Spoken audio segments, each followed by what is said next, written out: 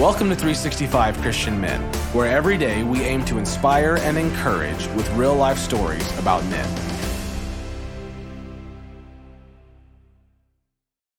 November 19th, Bill McCartney.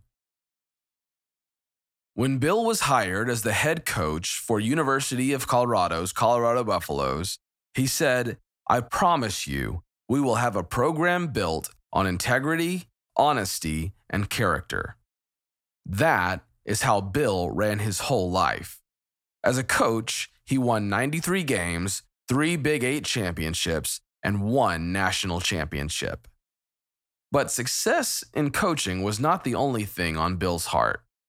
As a committed follower of Christ, Bill wanted to see the hearts of men changed. During a ride with Dave Wardell, the state director for the Fellowship of Christian Athletes, an idea for a Christian men's conference that could be held in football stadiums was birthed. From that simple start, Promise Keeper conferences would be held in football stadiums across the United States, and millions of men would respond to the call to be followers of Christ.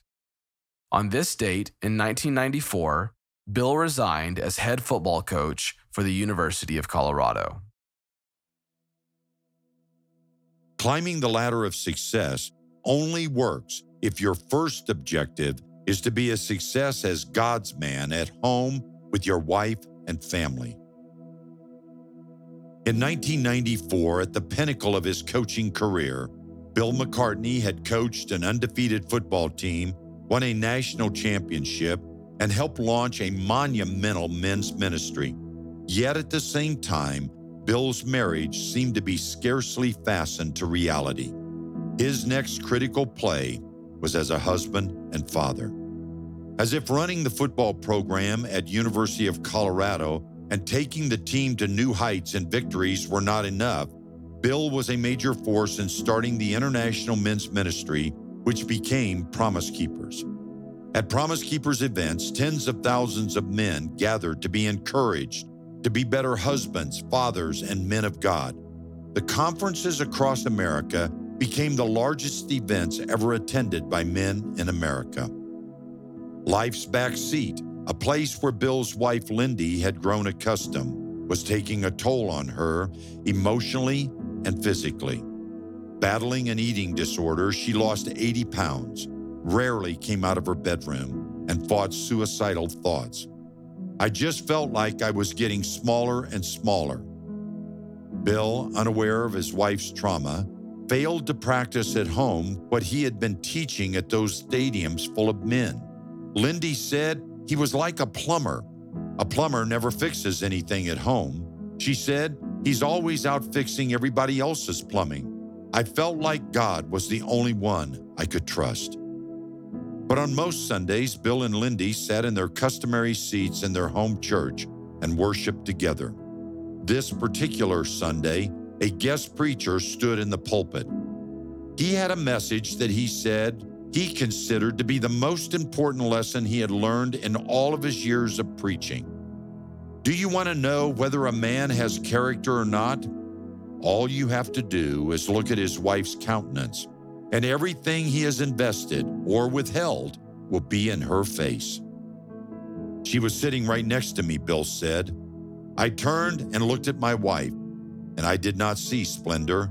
I saw torment. I did not see contentment. I saw anguish.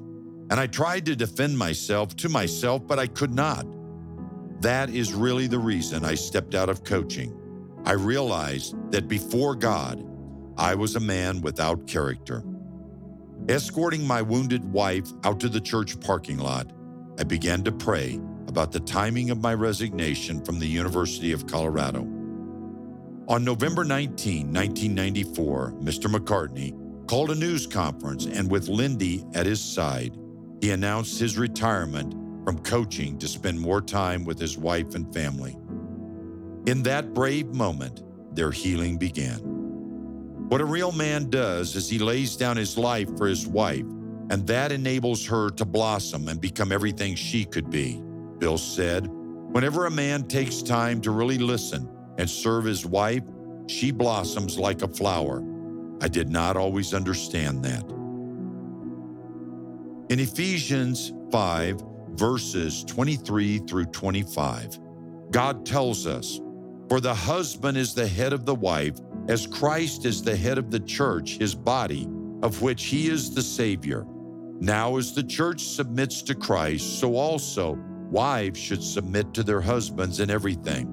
Husbands, love your wives just as Christ loved the church and gave himself up for her." If life slaps you in the face, how will you respond? Ignore it or change? Climbing the ladder of success only works if your first objective is to be a success as God's man at home with your wife and family.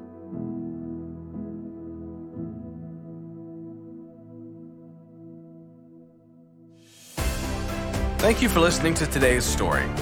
Every day of the year, our hope is to inspire you with real-life stories of faithful men who have gone before us. We are excited to announce that every 365 story is now available as an ebook and is available for purchase on our website at 365christianmen.com.